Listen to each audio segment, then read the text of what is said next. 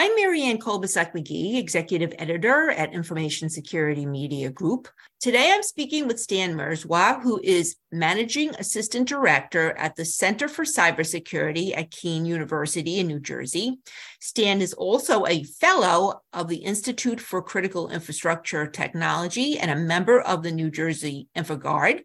We're going to be discussing incident response issues. So, Stan, rulemaking is still underway for the Cyber Incident Reporting for Critical Infrastructure Act of 2022, and a notice of proposed rulemaking from the Cybersecurity Infrastructure and Security Agency is expected to be published no later than March 2024.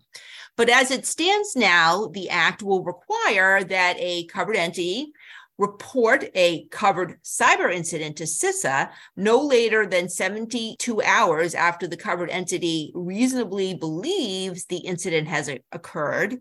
And based on the work you do, including some of the work you do with InfoGuard and in your other roles, what are some of the key challenges that you foresee health sector entities having in complying to a 72-hour reporting mandate for cyber incidents, and why? I think organizations of all types in the different sectors should welcome this opportunity to be able to report. One of the things, and in my unit here in the Center for Cybersecurity, we often partner with student researchers, and we pick topics that are interesting that we discuss in class. And some of them are current events, such as this was in 2022, and begin to deep dive into the topic a bit more. And so as part of that, we have begun to do some research on this topic. We looked at things such as, hey, what is a covered entity, quite honestly, right? There are many in education and in technology who may not recognize that there are 16 critical sectors. This was all outlined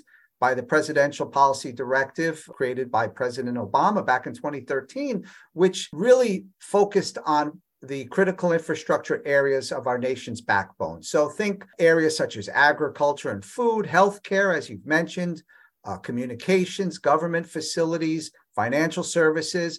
When it comes to healthcare, one of the things we found, and this is quite interesting, many sectors do not report cyber incidents, but healthcare, when posed some questions, and this was from the Cyber Peace Institute, just in 2021, they asked why healthcare organizations may be underreporting cyber incidents.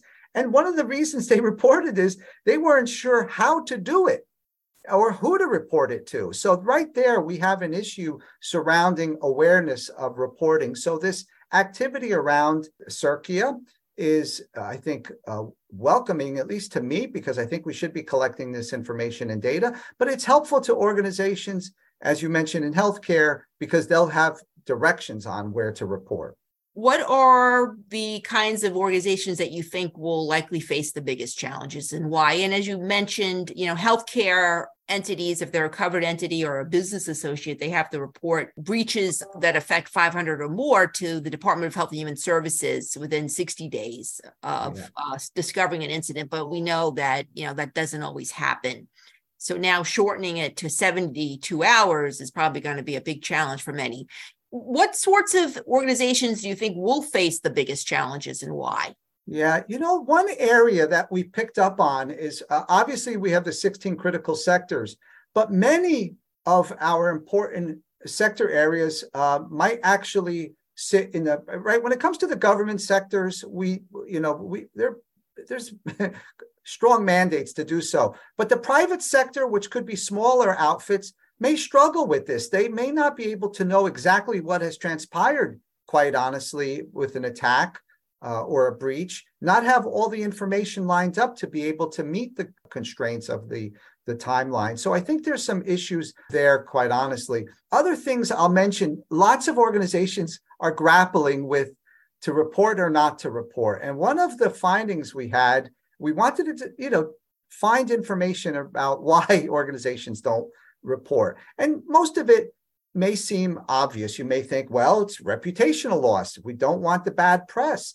But there are other areas that may make it hard for organizations to report. Number one, there might be areas around facing liability issues.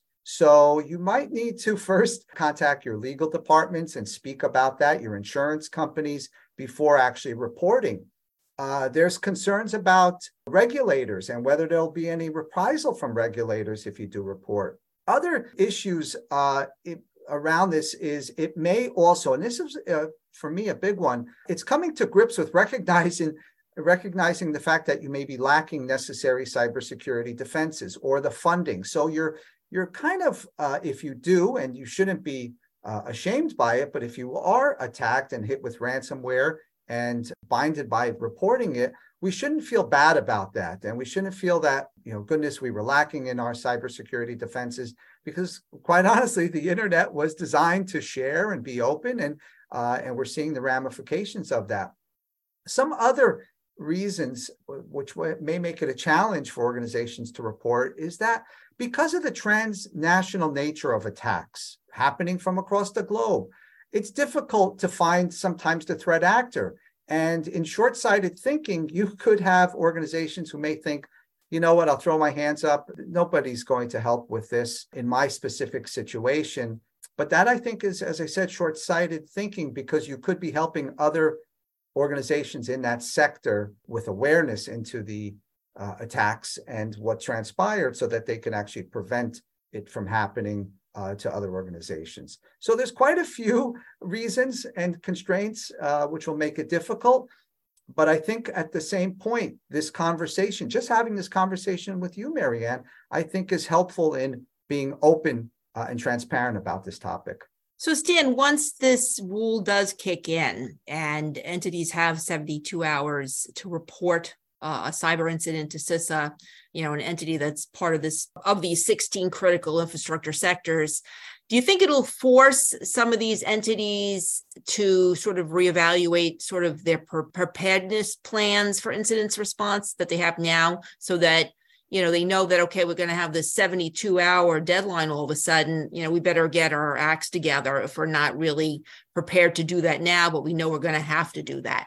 What will they need to do? For now, I would recommend all organizations look at their incident reporting procedures and their standard operating procedures on how they are to handle incidents, and think about how this should be integrated into those strategies. I think that's an important one. That will be a change for organizations with their plans, and quite honestly, may warrant a tabletop exercise, for example, to see how that fits in. So I think that's one area where organizations may improve. Other things to think about with organizations, I think, right, we want greater harmony and data collection, and when it comes to events like these. And the reason is it can help, as I said earlier, the other organizations in our sectors.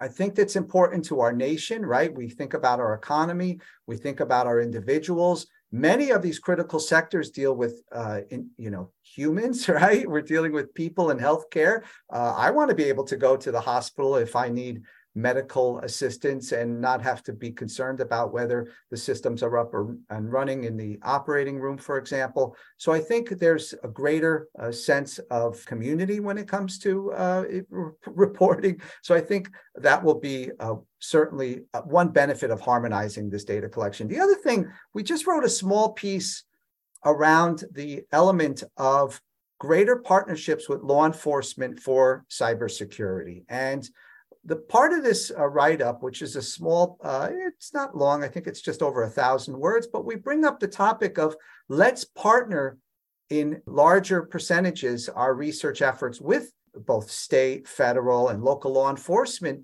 for the benefit of cybersecurity. By reporting, I think we're going to be able to defend a bit better. I think we will certainly be more open. I don't think we're going to be as ashamed if an attack happens. And quite honestly, I think we'll be given some more guidance too, rather than feeling we're on our own. Stan, as you know, that act also requires CISA to develop and issue regulations requiring covered entities to report to CISA within 24 hours of making any ransom payments as a result of a ransomware attack. If entities have to report ransomware payments to CISA within 24 hours of making a payment, do you think that will make some entities more hesitant to pay ransoms, being that they know they're going to have to let the government know about this? Will this force some entities maybe to think twice about, why are we paying and why? The one thing I will mention, it will certainly get organizations at the top, and I'm thinking the board of directors, if they haven't done this already, but have that conversation around, well, if we are hit with ransomware, what is our strategy? If an organization hasn't done that yet, this could be that opportunity to do so, because there should be some sort of strategy. And each organization, and I think the FBI recognizes this, they obviously don't want to see the ransomware payments made, but they're changing their strategy also. If you look at some of the guidelines over the past few years, they've said, well, it really, each organization will have to make their decision on, from their perspective, what's important. Think of the pipeline, right? Colonial Pipeline. Days and days were passing, and they ended up paying the ransom. It was extremely critical for the movement of, in this case, pipeline, fuel in the pipeline. And I think that was one example of, yes, we paid, and there was a little bit of feeling of being dejected, I would assume. But soon after, the FBI was able to actually recover some of those funds. And in fact, if I recall, they recovered quite a bit of it. So at a minimum, I think organizations should have a good strategy in place for ransomware payments. And I think this might help bring this to light a bit more. And again, what we're trying to do is improve, right, when it comes to our strategies.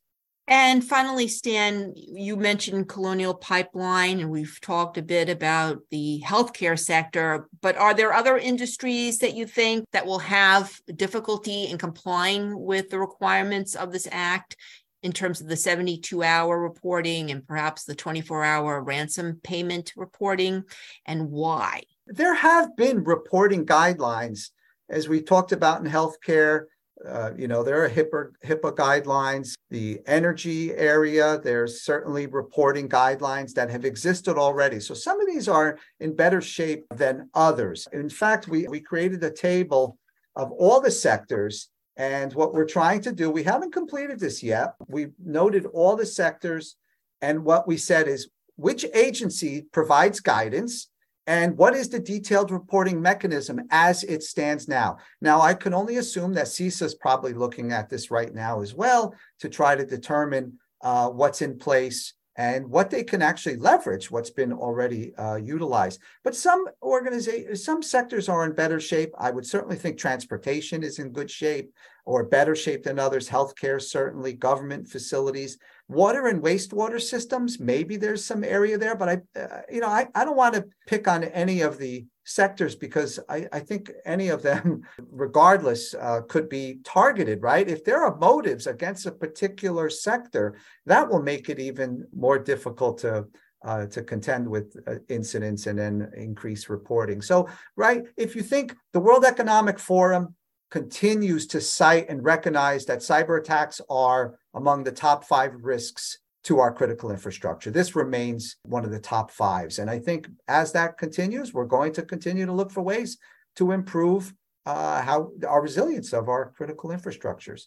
Well, thank you so much, Stan. I've been speaking to Stan Mierzwa. I'm Marianne Kolbasuk-McGee of Information Security Media Group. Thanks for joining us.